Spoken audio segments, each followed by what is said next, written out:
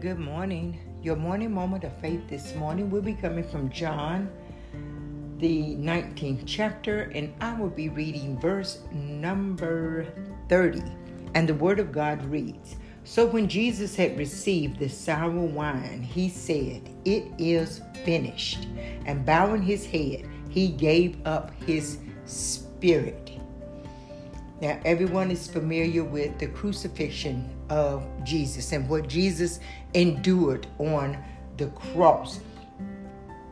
But before Jesus went to the cross, Jesus had to fight his flesh in the Garden of Gethsemane because his flesh was warring against his spirit, because he was committed to fulfilling what God had asked him to do to redeem us. But his flesh did not want him to do that. So Jesus knew that the cup that God had given him was full of bitterness,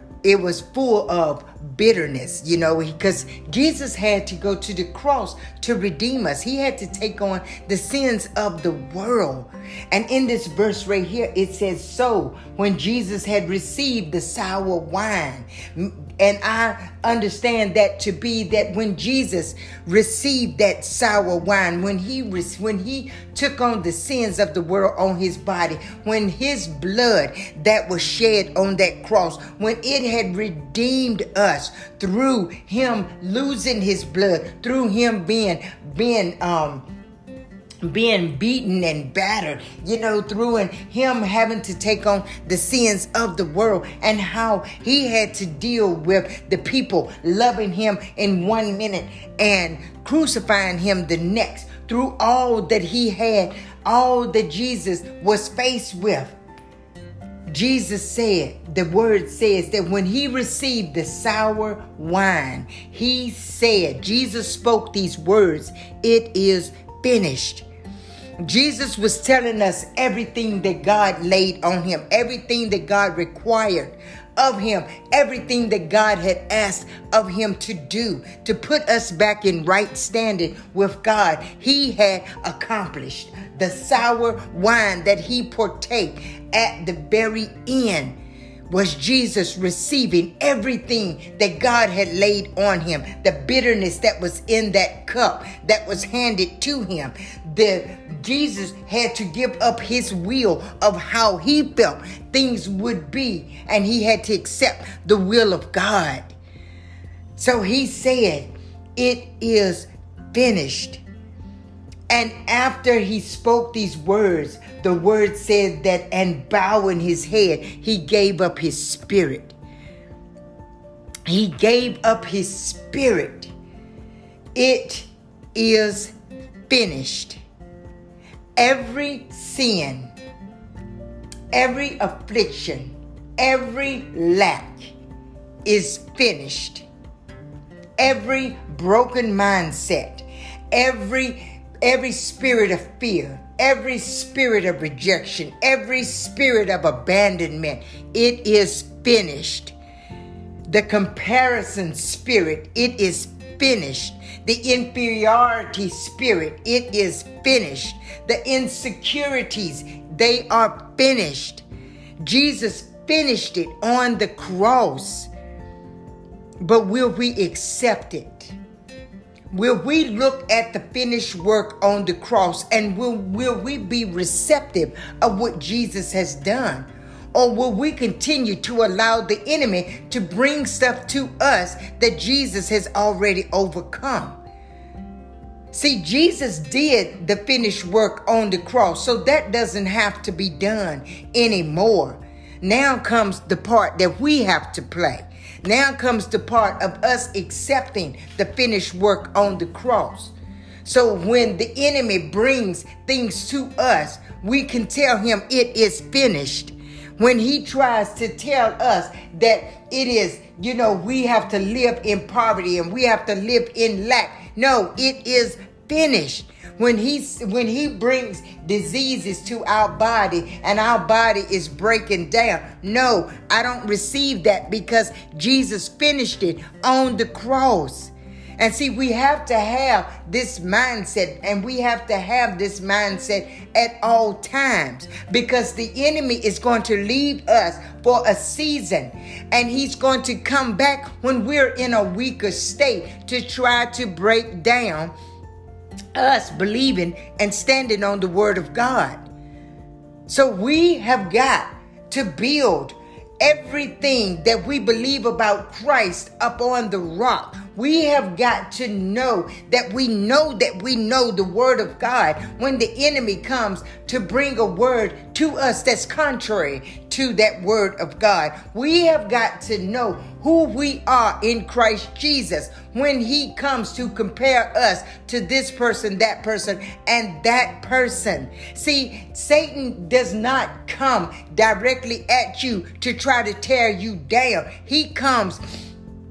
Satan comes in subtle thoughts to try to drag you down. He comes by bringing things up from your past to try to drag you down. He will use a comparison to try to tear you down. He'll use the things that you are not expecting him to use to get in, to open the door so he can bring the big stuff in.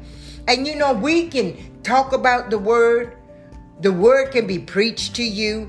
You know, and I know a lot of us go to church every Sunday and we hear good preaching. We hear good teaching. We hear the goodness of the word. But you know, it is up to us how we apply this word in our lives, because you can continue to hear this word every day. You can hear it every day. But unless you become the doer, unless you apply the word to your life, unless you take that word in the truth in which it has been spoken by God, and you stop the enemy in his tracks by continuing to come to you, then you're going to see changes in your life. See, I can give you multiple ways of you can see changes in your life, because God promises that, and God is going to be faithful in every way that I give you, that he is able to come into your life and bring about change in your life. But you are going to have to get into the word. You're going to have to be rooted and grounded in that word. And you are going to have to speak this word out of your mouth for it to be effective against the enemy. The enemy is going to have to hear you. He's going to have to hear that you know this word. You cannot say like the 7 sons of Sceva that says, I come in the name of who John comes, because they're going to know that you don't have no authority. You know, the enemy he's wanting to know what you know and what you believe and what you stand in, because he's coming after you. He's coming after what is inside of you. He's coming after that gift that God has given you. Now, it may come against you in the form of lack or sickness, you know, or in the form of your family being attacked. But see, those are just distractions. He's coming for that gift that is inside you. He's coming for what God has already put in you and wanting you to step out in faith in. That's what the enemy is coming after. You know, but we get caught up in the distractions that the enemy brings to us, and we leave what God is trying to bring out of us dormant. So Jesus gives us a promise today, saints. He took and he received the sour wine. And after he received that sour wine, which was everything that God sent him to the cross to receive, after Jesus received that, he said, it is finished. And after saying that, he bowed his head and he gave up his spirit. Now, Jesus was confident that what he had completed on that cross was exactly what God had asked him to do. Now, we have got to take Jesus at his word when he said it is finished, and we've got to get the stuff out of our lives that keeps rehashing, that keeps trying to be rekindled. You know, those old ways, those old sins, you know, those old mindsets. Because when we allow those things to be open, we are telling Jesus, no, you didn't finish it on the cross, because it's still here. But see, that's not because Jesus was wrong or Jesus did not finish it on the cross. He finished it on the cross. That's why when he said it was finished, Jesus left. Because it is finished. He was confident in what he had done. God was confident that Jesus had completed the work that was given unto him. It's up to us to be receptive of the finished work on the cross. So my question to you today is, what have you allowed to rekindle in your life? What sin have you allowed to rekindle in your life? What has you allowed Satan to bring back to you to make you think that what Jesus did on the cross wasn't complete? If you are feeling that Jesus did not complete what he did on the cross, then you got a problem. So I want us today to review our mindsets, review how we look at things. And as we are reviewing how we look at things, let's look at the Word of God. Let's look at what God put on Jesus. Let's look at what the it is finished consists of. And if you have anything still active in your life after Jesus had completed it on the cross, then you need to take it back to the cross and you need to put it right back in its prospective place, because we don't need it, because Jesus finished it. So we have got to receive the finished work on the cross in our lives, the healing, the wholeness, the salvation, the completeness that Jesus finished on the cross. We've got to receive that within our lives today. And we've got to remind the enemy that it is finished. And we got to leave it right where it's at, right where he thought that we was going to take it. We got to leave it right there. And we got to walk away in our wholeness like Jesus gave us when he finished it and he bowed his head and he gave up his spirit. He left it completed.